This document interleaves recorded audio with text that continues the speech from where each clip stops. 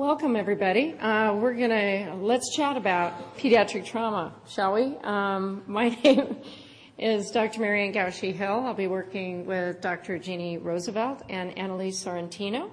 And first of all, just want to say that none of us have any disclosures, sadly, but it's true. And just a little bit about ourselves. I'm going to have each of us introduce themselves when they do their first topic. We're going to be doing 5 different topics. We're going to try to be moving in a fast-paced fashion, but giving you kind of the key elements that you need to understand that topic area in pediatric trauma. And these are the topics we're going to cover: fast or no fast in pediatric trauma, high-risk injuries, don't miss x-rays, top clinical decision rules, and I know you guys are all familiar with a number of them, when to suspect physical abuse, because I think this is a critical issue and vital to the knowledge base of emergency physicians. And then at the very end, I'm just going to cover a hot topic on use of hypertonic saline versus mannitol. And we've seen a switch over in our department, so I'll talk a little bit about what that data is and maybe where everybody's going on that particular topic. So I'm going to introduce myself, and each of us will introduce themselves when they present their first topic. I'm going to talk about fast or no fast in pediatric trauma. And as you can see, I'm the medical director for Los Angeles County EMS Agency. I'm also a professor of clinical medicine and pediatrics at the David Geffen School of Medicine at UCLA, and the EMS fellowship director at Harbor-UCLA Medical Center, Department of Emergency Medicine. So with that, we're going to talk about point-of-care ultrasound in emergency departments, especially as it cares for children. There have been a number of policy statements that come out in 1990 and 1994 by ACEP and SAM about the integration of ultrasound techniques in emergency care. And finally, ABIM included point-of-care ultrasound in the core content of emergency medicine in 2001. ACEP guidelines on the use of ultrasound came out in 2008, so I'm sure many of you have already implemented ultrasound programs within your own departments, and certainly we see that as one of the core skill sets of emergency medicine residents trained today, as well as pediatric emergency medicine fellows. And that dovetails well with the ACEP and AAP guidelines, policy statement on point-of-care ultrasound for pediatric emergency physicians that came out in 2015. And those documents are nice because it outlines some of the educational requirements, credentialing, and kind of what you need in your program for pediatric emergency medicine fellows. All right, there are a number of applications, both static and dynamic applications for ultrasound. As a general rule, ultrasound is better to rule in, so high specificity or SPIN, so the SP is specificity and rule in. And negative tests may warrant other imaging. Just as in other diagnostic modalities, a positive test is often positive, but a negative test may not give you the information that you need, and you may need to think of doing other diagnostics or other consultations, right? PEDS patients, as we know, are particularly sensitive to ionizing radiation, and when imaging is indicated, we need to consider other alternatives. Also, I know Dr. Roosevelt's going to talk to you about those clinical decision rules. When might you not image at all? Is also important and should be in the knowledge base of emergency physicians. And then finally, I think as part of these guidelines, I say pediatric emergency physicians also, just like emergency physicians, ultrasound needs to be part of their skill set. And I think the overarching bottom line to the use of ultrasound is better to rule in again than rule out as a diagnostic modality. Some of the benefits of BFAST, it can detect fluid in peritoneal and pleural cavities, air in the pleural cavity, as you know, for looking at lung sliding. I love that technique, and you'll see a picture of that in a second. And it improves diagnostic accuracy when used in conjunction with your physical exam. That's the best way to use ultrasound. Also, there's some studies to show that in conjunction with some of other diagnostic testing, such as liver function tests, etc. So again, it's a rapid adjunct to your physical exam and expedites time to surgery consultation or need for emergent interventions. The thing that's great about it is it can be performed at the bedside, no radiation, it's repeatable and relatively low cost. So, and that's some of the data to support what I'm saying. With that said, there's lack of experience of many clinicians in the use of ultrasound. I'm not sure how many of you are using it within your programs, but certainly in any of a number of forums, both here at ACEP and a number of other conferences have ultrasound courses, which is great. And for pediatric emergency physicians at the Advanced Assembly every year, Advanced Pediatric Assembly, there's a full-day ultrasound course if you want to learn about ultrasound. So only 27% of the fellowship programs have them. As we know, it's operator dependent, so it really depends on your skills. So once you learn the skill, you need to keep using it. As I mentioned, the sensitivity is poor, specificity is high, and so that's, again, part of the rule-in concept. The other thing, there's myths, right? Why should we learn about ultrasound for children if most of the kids don't go to the operating room anyway? What's nice is you want to pick out those critical patients that you may want to call the surgeon in right away or to get them to the operating room. And I'll show you an algorithm at the end of my discussion here that kind of goes through that and how you would integrate it within your practice. All right, these are the typical areas we think about EFAST. Morrison's pouch is number one there, to the splenorenal area. Suprapubic, which turns out to be kind of a go-to area. That's generally where fluid collects first. Cardiac imaging is rarely going to be positive in children, and finally lung for lung sliding, and we'll see pictures of this. Here's an example of Morrison's pouch is normal, and then you can see the abnormal, you can see the fluid. It's obviously here you can see all the collection of fluid, okay, within Morrison's pouch. Next is splenorenal. You're going to see it normal here. I'm going to show you the abnormal simultaneously. You can see that there's a lot of fluid just around the spleen. Finally, suprapubic. Okay, here's normal. Obviously, you see bladder. And then in this situation, you can see collection of fluid around the bladder. Now, it tends to be the one that is going to be the go-to. Here is pericardial effusion. Anteriorly, you really look. Generally, you can see a small amount of fluid normally posterior, but anterior, you see a nice collection of fluid there. And then finally, here's the lung sliding. It looks like marching ants. Here, there's actually no marching ants. Let me show that. Oops, I can't. I was going to show that again to you, but I think you got a good picture of it. So what you're looking for is just you're looking for the pleura to be sliding.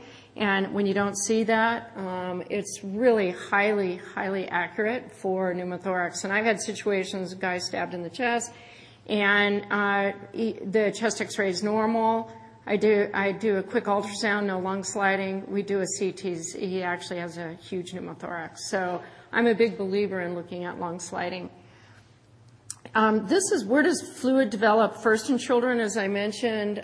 Here's a study looking at this, and it turns out that the area that I would think about would be in the right upper quadrant in Morrison's pouch or the splenorenal area, but it's actually suprapubically in children. So that's kind of a go-to area. If the kid's really sick, you may want to attend to that area first. Some of the limitations is in evaluating the retroperitoneum, not having the kid in Trendelenburg position to create some gravity to help you. As you know, with children, unless there's a fair amount of fluid, you may not be able to pick it up. So it's a little less accurate overall in children. Probe positioning is going to be key, and you want to look through multiple planes. And the other thing is EFAST can be, you can do multiple scans. And the frequency of that, it's not clear. Let me just give you a little bit of data so we can kind of keep moving here. This was a study by Dr. Fox and colleagues looking at the test characteristics of focused ultrasound in stable and pediatric blunt trauma patients.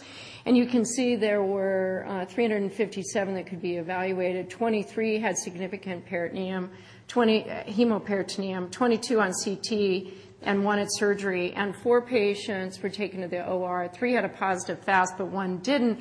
And just in reading about that one patient, that patient went immediately, was so unstable, they took the kid immediately to the operating room. So there may not, even though they had a FAST, there may not have been enough time for the free fluid to accumulate for it to be positive.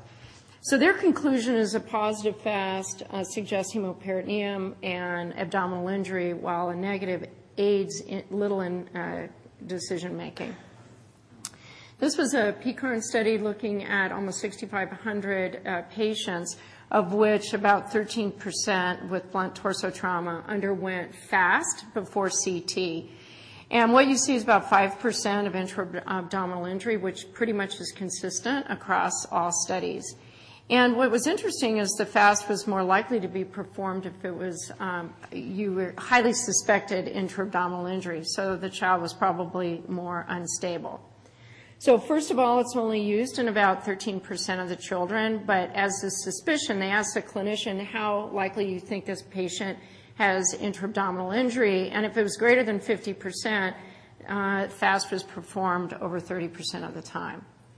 What they also found is with low moderate suspicion for intra-abdominal injury, the child was less likely to undergo a CT and decided to do either serial FAST or serial exams. And the relative risk, you can see, does not cross 1. So in other words, the use of the FAST in this particular situation reduced CT scanning in this particular population of low to moderate risk of intra-abdominal injury.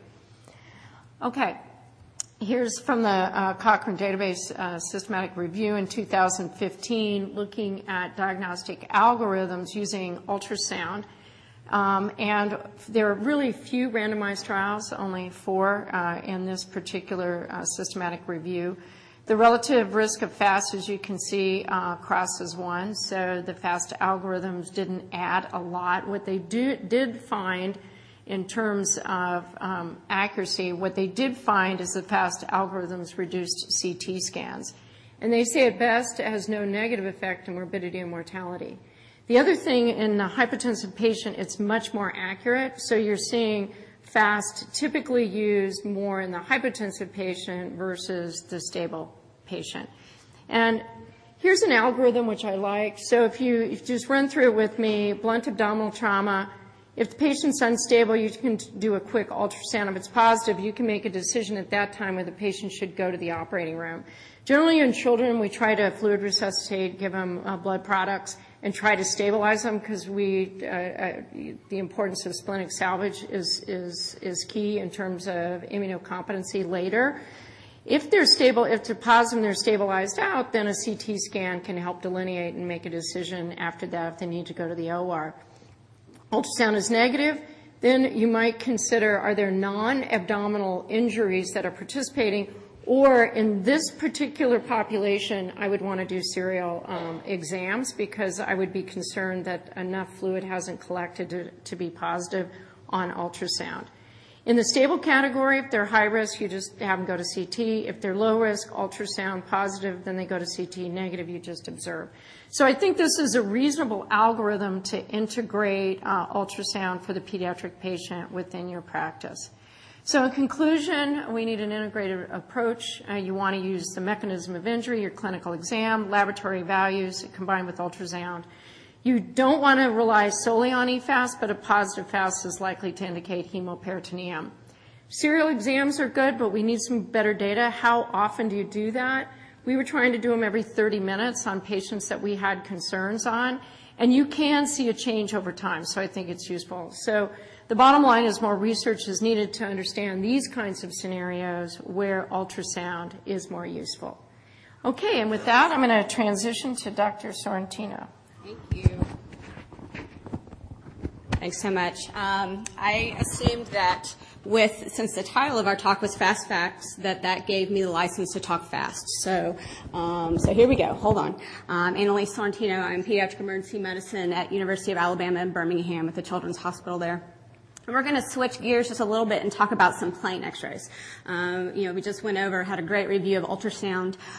Children are different than adults. This wouldn't be a pediatric talk if I didn't say kids are not little adults. You wouldn't be disappointed if I didn't say that. But there's physiologic, there's anatomic, there's developmental differences that are going to come into play that we're going to talk about. So let's say you have the 4-week-old that rolled off the bed, and this is kind of our code, right? 4-week-olds don't roll off the bed, so of course it didn't happen that way. But knowing what's normal, so knowing what a 4-week-old can do or what a 6-month-old or a 2-year-old can do is important to know if the injury is plausible for what you're seeing. So we're going to talk about we're going to talk about child abuse a little bit later, but I do want to touch on a few classic x-ray findings of child abuse. The classic metaphyseal lesion, which, let's see if I can, the bucket, also called the bucket handle or the corner fracture. This is usually happens when you have a high velocity, if a limb is grabbed, if it's twisted, if it's pulled, or sometimes if it's shaken. If the child is not ambulatory, and you're going to hear me say this quite a bit, if the child is not ambulatory, they probably shouldn't have these fractures.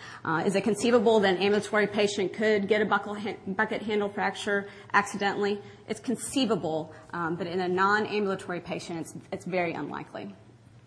Rib fractures are something else that are difficult to diagnose. These are produced by usually direct blows to the chest or squeezing of the chest. Anterior rib fractures are more commonly abusive, and posterior as opposed to the lateral rib fractures. Rib fractures from abuse are more likely to be non-displaced, and they're more likely to have multiple fractures that we see.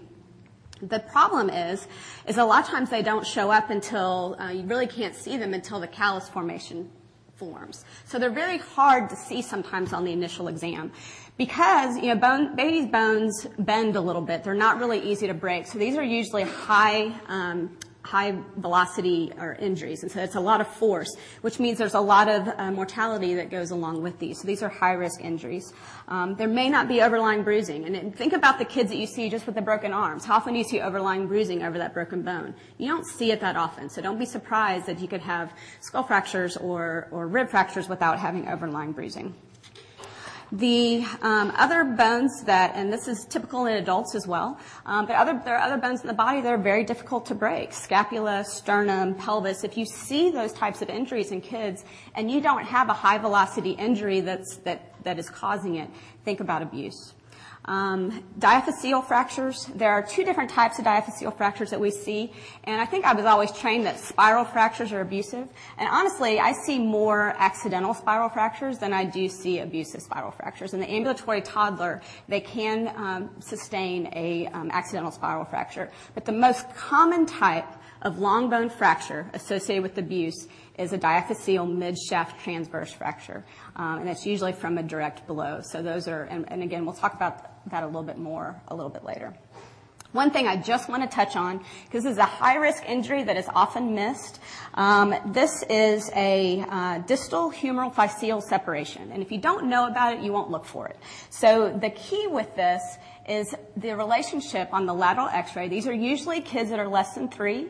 And about 50% of these cases are abusive. So that's why it's important to try and really ferret these out. On the lateral x-ray, the key is to see where the heads of the ulna and the radius are in relationship to the distal humerus. With this, and an obvious one like this, you're going to have posterior medial dislocation or translation of the bones. But sometimes the x-rays are not this impressive, and sometimes they're actually very close to normal. So having a high index of suspicion, maybe doing more than just a sling, maybe putting them in a splint, fully immobilizing, sending them to ortho early might be worth it. And one, not only because it's a bad injury, but 2, if it goes untreated, you can have growth deformities, you can have growth arrests and other things that affect them down the line. Okay. We're going to talk more about abuse later, so now we're just going to touch on neck pain in kids. And again, it's normal. It's important to know what's normal before you know what's abnormal. So you might see an x-ray like this and say, yep, okay, there's a fracture here. But then you look here and you think, well, is it normal, is it abnormal? Kids up to about the age of 8 have a tendency to have pseudosubluxation. It is most commonly on C2 on C3, although sometimes it can be C3 on C4. And the problem is that it's sometimes hard to tell, is it a true fracture or is it a pseudosubluxation? So the way we discern this is with a line called Swiss-Chuck's line. And it goes from C1 to C3. And this needs to come within 1.5 millimeters of the anterior cortex of C2. If it's greater than 1.5 millimeters, if that line is greater than that, then you have to think about a true subluxation, Hangman's fracture, or something else. Sometimes they talk about flexion extension films are helpful with that. I find that in the acute setting, flex extend films are not real helpful. You have a lot of muscle spasm. They're not good films, and it raises more questions than it answers. 14-year-old basketball injury. I probably, being from Alabama, should have said this was a football injury, but I'm more of a basketball fan, so I made it a basketball injury. And he jammed his thumb, and he hurt right over his snuff box. So scaphoid fracture is the most frequently fractured carpal bone and accounts for about 15% of wrist fractures. Most of the fractures occur, like you see here, mid-bone, not distal or proximal. It's usually mostly mid-bone. But even if you have a normal x-ray, if you have tenderness over that snuff box immobilized, you treat that as a fracture, and I know you all know that. It's usually an axial load with a hyperextended wrist. And if you don't treat these aggressively, you can lead to non-union, avascular necrosis, chronic pain, and so you really want to make sure that you treat those appropriately. The gymnast that comes in that flung herself off the beam, and now she has an ankle injury. So this is a triplane fracture, and again, this is something that's very important to make sure that you look for. This is a complex Salter-Harris 4 fracture with components in all three planes. It most commonly happens between the ages of 12 and 15 because that's as the ossification centers, as the ankle ossifies, it lends itself to this type of transitional fracture. So that's why it happens at that age. There are three, since it's triplane, there are three components. There is a vertical fracture through the epiphysis, a horizontal fracture of the physis, and an oblique fracture of the metaphysis. And so it's very important to try and make sure if you have all three of those, a lot of these kids need further imaging. They might need surgical intervention. They need more than just crutches and a posterior splint. So important to keep that in mind. And lastly, the most common, kids fall on outstretched hands. That's the most common injury mechanism we see of everyone. I had this kid that came in and he had been wrestling with his brother. He fell. So we have this lateral elbow x-ray, and you look at it, and it's actually a fairly good x-ray. You have the little hourglass, so you're okay. But when you look at your lines, when you're looking at an elbow x-ray, the anterohumeral line bisects the capitellum. You're okay. But your radial capitellar line completely misses it. So this is a radial head dislocation. And when you have a radial head dislocation, you want to make sure that you're not missing anything else. And you can kind of see, it kind of cuts it off, but you can almost see there's a little bit of a fracture that you're seeing there. And so these are Montesia and Galeazzi fractures. So Montesia is what we just described. It's a proximal ulnar fracture with anterior dislocation of the radial head. And Galeazzi is a radial fracture with dislocated the distal ulna. Now, I remember learning these for boards and promptly forgetting them, and so I found a couple mnemonics. You can find one that works for you. Grimus is a Galeazzi is an inferior radial injury. Frog is fractured radius of Galeazzi. My favorite that I remember is Mugger, and that's the bone that's fractured. Montesia, it's the ulna. Galeazzi, it's the radius. And then gruesome murder I thought was a good one for Halloween coming up, and it's Galeazzi, radius fracture, ulnar dislocation. Montesia, ulnar fracture, radial head dislocation. So again, just keeping those in mind is important. And I don't know if we got any, and we'll move on. I feel like we're in the relay in the Olympics. Handing off the baton. Don't drop it. So I'm going to talk a little bit, that's okay. I'm going to talk a little bit about the decision rules and, sort of my interpretation of these decision rules. Interestingly enough, in pediatrics, the prevalence of disease, so the probability of any of these serious injuries happening is quite low. So that's why we really struggle in pediatric emergency medicine to develop good decision rules, unlike emergency medicine, because our significant intracranial injuries, our significant cervical spine injuries, our significant abdominal injuries are much less common than what you see in adult patients. So that's why I think decision rules are a little more complicated and more difficult to develop in kids. So this is the PCARN head trauma that you guys have seen over and over again. They divide into less than 2 years, greater than 2 years to develop their rules. In terms of, they looked at clinically important traumatic brain injury, death, neurosurgical intervention, intubation, and hospital admission. You might want to note real quickly, they also had some severe mechanisms, and those are sort of the severe mechanisms. Not that important to sort of remember what they are, but they're usually pretty, like patient with ejection, death of another passenger. So if we look at sort of the results of the PCARN head decision rules, and remember, these are one-way decision rules. So unlike, say, Ottawa or Nexus, where if those criteria exist, you don't image. If they don't exist, you do image. Remember, these are one-way decision rules. So what these are primarily trying to provide you with is, who should I not CT? It doesn't provide you any data as to who you should really CT. So you look, the sensitivity is excellent in these. And the bottom line, what does that mean? It means that the risk of missing a clinically important brain injury using these rules is very, very, very, very, very low, right? So if you use these rules, if you follow them, you're not going to miss a significant clinically important brain injury. But if you look at the specificity, which is quite low, that tells you that even if you're applying these rules, you're going to still CT too many people. We can't figure out who those people are, but we know that you're going to CT too many people. Remember, if you look at the study, the overall CT rate was about 34%. If you applied the decision rules to that pediatric population, the imaging rate actually went up to 41 to 47%, depending on how you interpret it. So even though these are a good starting place, the bottom line is if PCARN CT for head rules change dramatically your practice, you are probably CTing way too many people. And you have to know, again, that it's going to have you CT more people and have a lot of negative CTs. So I personally, they're fine, but they didn't really change my practice or impact what I do. I do like two offshoots of that study, which I think are very important. And one looked at the effect of observation on CT utilization. And so what PCARN did is the investigators, as they enrolled a patient, could check off, did you observe this patient, yes or no? Unfortunately, they didn't collect any data about how long did you observe the patient, what ended up happening. But I think what's interesting is if they observed the patient, their rate of CT was significantly lower, from 35 to 31%. But there was a similar rate of clinically important traumatic brain injury, which really tells you that you can use observation as a means to try to lower your CT rate.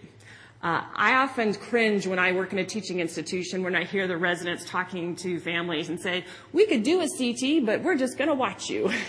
And I think that's a really bad way to talk about this study with parents. I usually say, you know, you're usually pretty good at identifying early on who needs to go emergently to the operating room. Sometimes it's hard for us to figure out who has a small bleed. So what we like to do is watch you in the emergency department to figure out if you're one of those kids who actually needs a CT scan or not. That's a much better sell with parents, that you're observing them to figure out if they need a CT scan, not in lieu of it. How long do you watch is always because that data wasn't collected by PCARN. I kind of go with 4 hours, but I'm not rigid in that. In other words, if I have a patient that looks great at 2.5 and 3 hours, I will send them home. I don't make the parents sit around for an extra hour just so I can check it off on my box.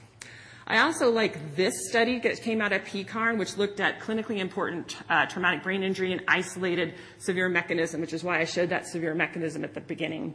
And I think what I really like about this study is it shows that if you just have isolated severe mechanism and nothing else, your risk of clinically important traumatic brain injury does not go up. So in other words, even in a patient with severe mechanism, you need to look at the kid, and if they still fit the low-risk decision rules, you're fine. It doesn't put you at increased risk for a clinically important traumatic brain injury. So I really like those two studies more than I like the original study in terms of guiding my practice. I think cervical spine injuries are always really hard in kids because they're very, very, very uncommon. For us to figure out who has them makes it very, very difficult. So in Nexus, very few children overall were enrolled, and not very many children actually had a cervical spine injury. So that makes it very difficult, again, to predict who's going to have one. You know, everyone has their sort of way of remembering Nexus. I put one up there.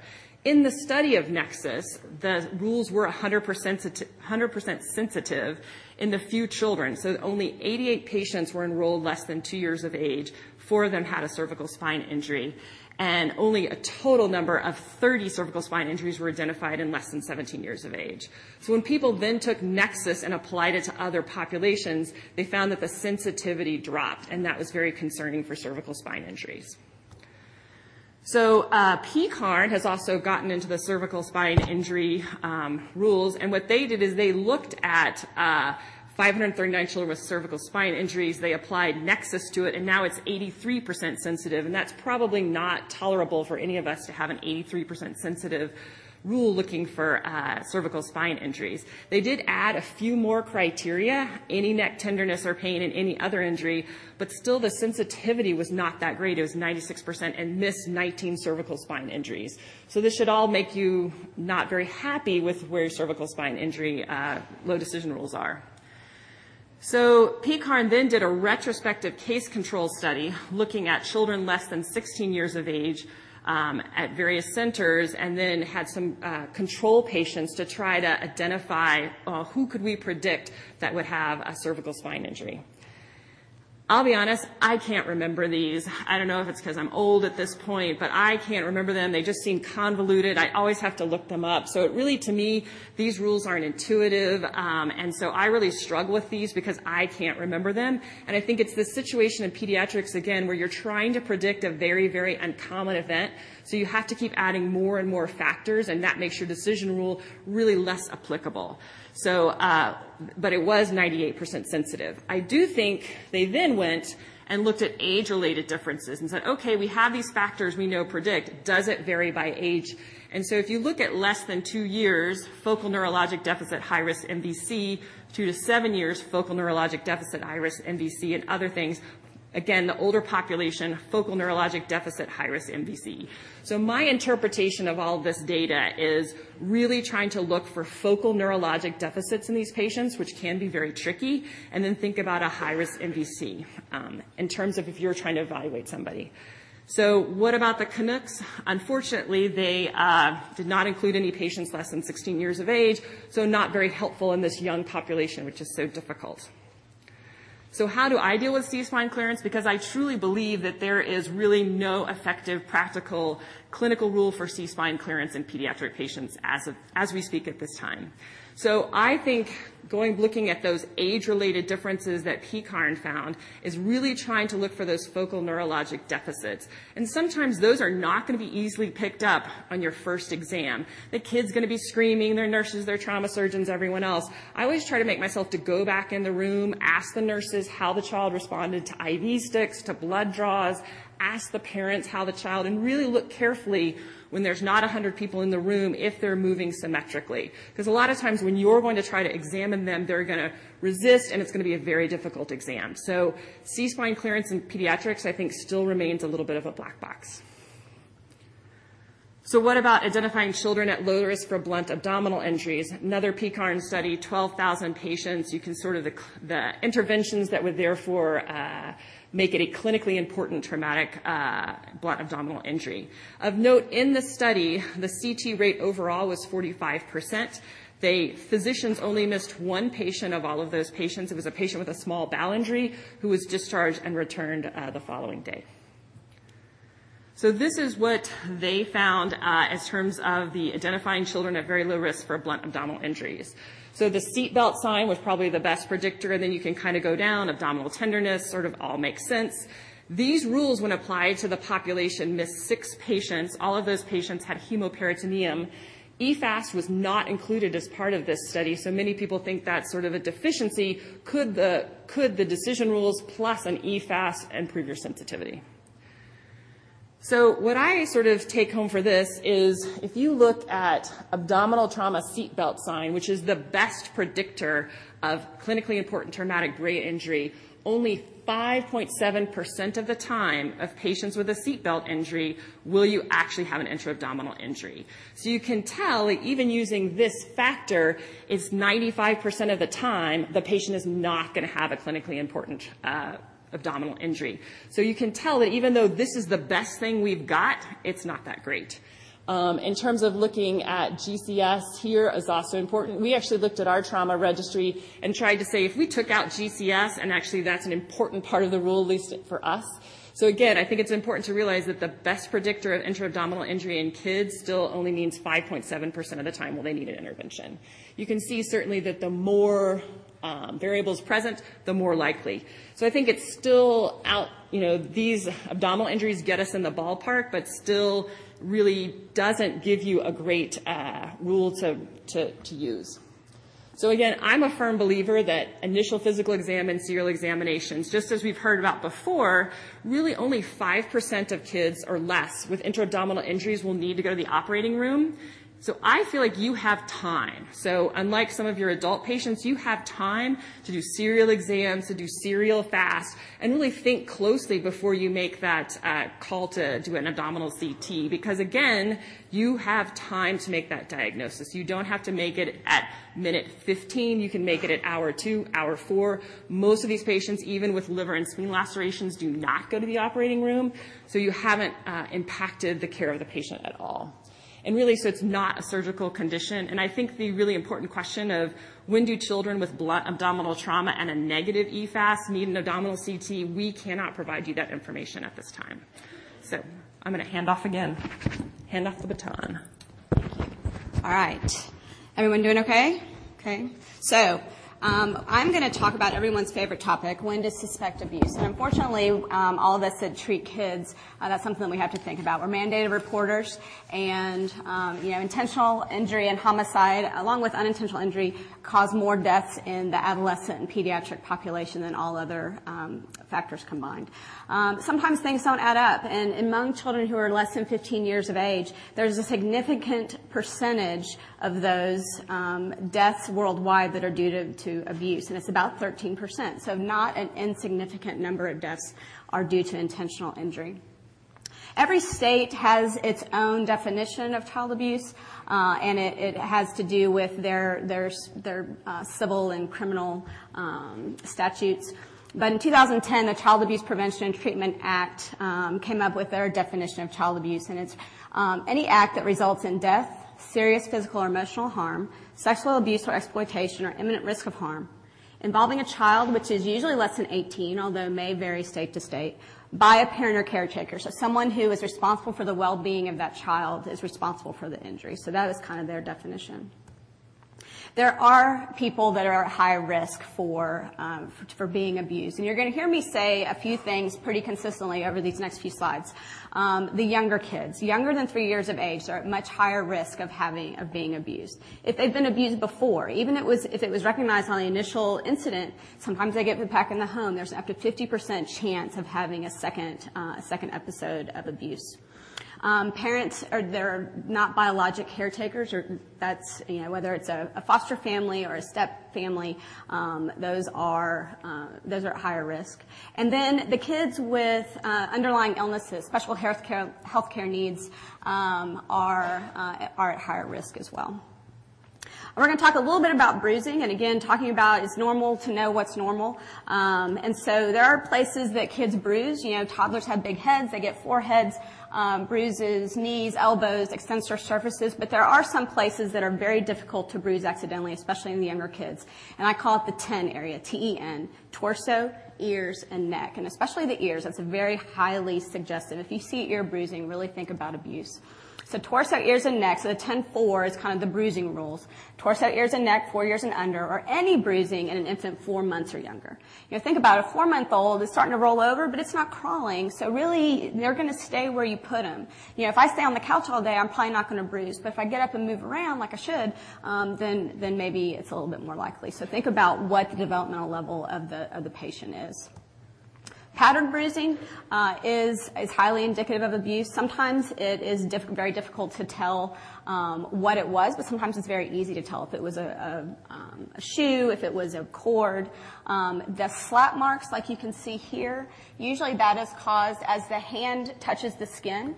The blood is pushed out from underneath and the capillaries spread, and so that's why you get that blanching area of the fingerprints on the face.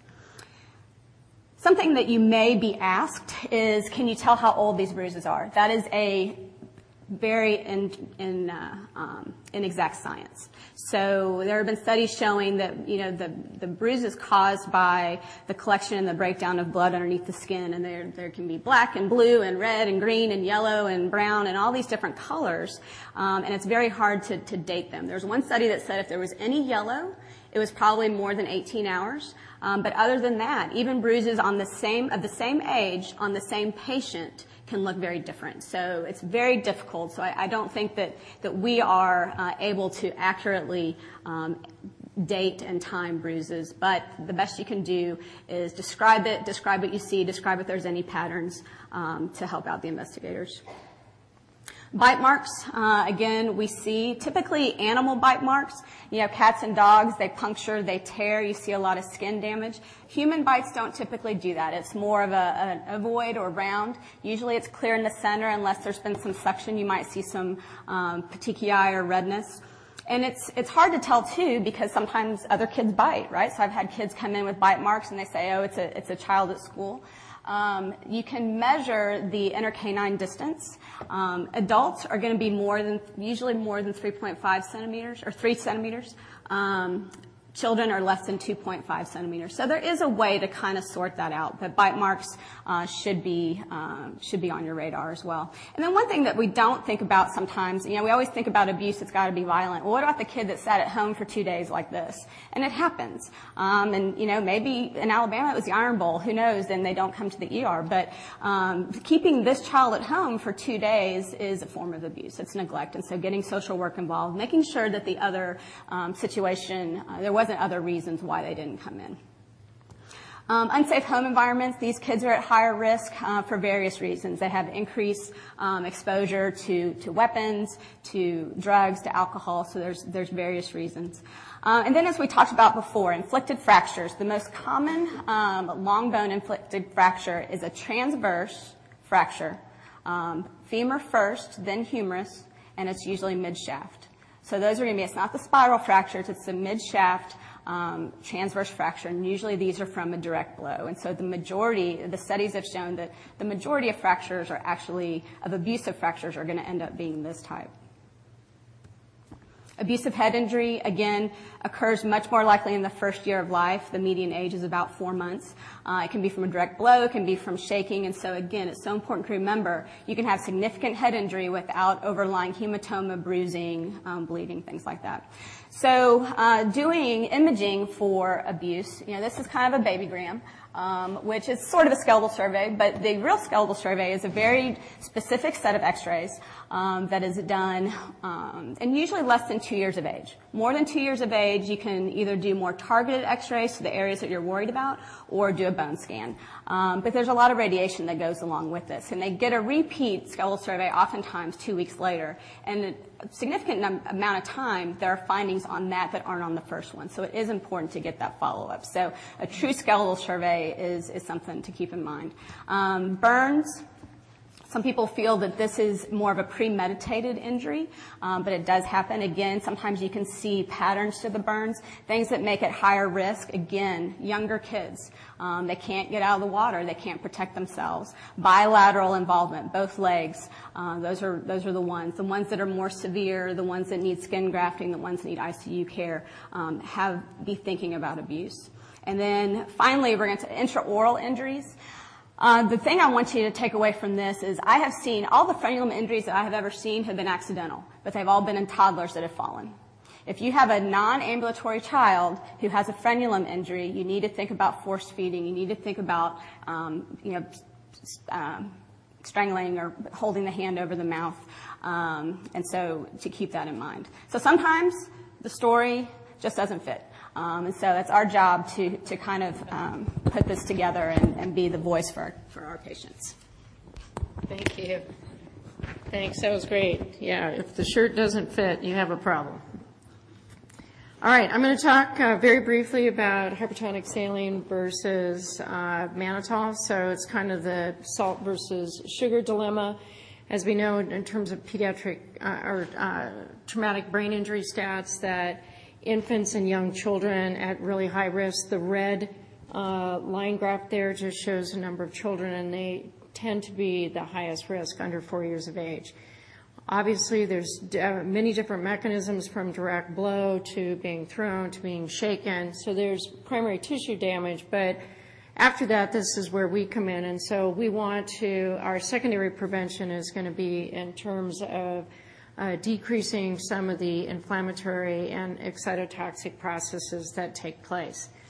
The other thing that we have to attend to is hypoxia, hypotension, hypercarbia, and hyperglycemia. These are all bad boys when it comes to traumatic brain injury. So this is something in our wheelhouse that we can absolutely address in our emergency care. When we look at the use of mannitol or hypertonic saline, generally this is going to be pretty severe traumatic brain injury. Most would consider it with a glass. If you're intubating, then you think about potentially using mannitol or hypertonic saline. Some say with a Glasgow less than 6, but certainly 6 to 9, many of the trauma surgeons and neurosurgeons are going to want you to initiate some type of treatment to reduce intracranial pressure. So this is a systematic review of randomized trials. This is not in children, but just there's a couple of things. One, this showed no difference in terms of hypertonic saline mannitol and the reduction of ICP. There were some treatment failures, and so hypertonic saline had some favorable characteristics, as you can see by the relative risk ratio here. This is part of the salt-sugar debate, and this was 38 patients with severe traumatic brain injury. These were now patients between 15 and 70 years of age. And some of the take-home for this is that they had similar control of intracranial hypertension. There was some concern about serum sodium and osmolality and excretion of urine sodium with hypertonic saline. So there was some concern that that might decrease the efficacy over time of hypertonic saline. In a larger study by the same investigators, they showed more significant short-term benefits of hypertonic saline, but 6-month mortality and Glasgow outcome scales were not different at 6 months. This was just published in 2012 in Pediatric Critical Care Medicine on guidelines for the acute management of traumatic brain injury. And they had different levels of evidence, and as it relates to hypertonic saline and mannitol, there was some level 2 evidence that said hypertonic saline should be considered for the treatment of traumatic brain injury relative to mannitol. And here's the range. We generally use 4% or 4 cc's per kilo. Up to 10 cc's per kilo has been used. And since I did this review, I talked to a number of our neurosurgical colleagues and intensive care colleagues, and they tend to go towards the higher number of mils per kilo for the initiation of hypertonic saline. And then it can be given as a drip. Mannitol, we typically give 1/4 to a full gram per kilo, and as you can see, has pretty good mechanisms for reducing blood viscosity. And the osmotic effect, causes gradual movement of water, right, from the brain parenchyma into the systemic circulation. Hypertonic saline allows for improved rheologic and osmolar gradients, and it decreases this through some effects, plus restoration of normal cellular resting membrane potentials. You might need, in hypertonic saline, it also can be used to treat salt wasting from persistent cerebral hypertension. And there was a number of level 2 and another level 1 study that led to the recommendations. And I'm going to basically promoting the use of hypertonic saline potentially over mannitol in this population, but we don't have a good randomized trial on this. This was just published this year. I put it in as a prospective observational study, and they evaluated a number of different medications for use for traumatic brain injury, including hypertonic saline, mannitol, fentanyl, and pentobarbital. And after controlling for the multiple meds, hypertonic saline decreased by 2-fold in terms of the reduction of increased ICP and had better metrics relative to cerebral perfusion. So with those, I just wanted to go over the recommendations. They have the latest recommendation for traumatic brain injury, Airway, RSI of Glasgow less than 9, cricoid pressure don't use. Etomidate may be associated with some reduction in ICP. Propofol, they don't suggest using. Succinylcholine, okay to use. Hyperventilation is reasonable, but don't get under 30, and there's a more recent data that says that can be even more detrimental if you go under 30. Neuroimaging, CT and ED, repeat not necessary unless clinical status changes, which is good. Steroids don't use. Glucose, some concern about hyperglycemia. Hyperosmolar therapy, they suggest that hypertonic saline has the edge. And anti-seizure prophylaxis, consider phenytoin as a treatment option in infants and young children at high risk. Keppra really hasn't been evaluated on a long-term basis. So the bottom line is there's few data to inform us on optimal treatment. We want to avoid the bad boys, hypoxia and hypercarbia and hypoglycemia for sure. RSI for GCS less than 9 is definitely in our wheelhouse. And again, there's few data, but probably the edge, at least at this time, is hypertonic saline. 3% hypertonic saline at somewhere between 6 and 10 mils per kilo. And with that, I think we end, and a rapid fire, and we'll be up here for questions and answers. Thanks so much. Thanks for listening to ACEP Essay Replay. Select lectures from the American College of Emergency Physicians Scientific Assembly.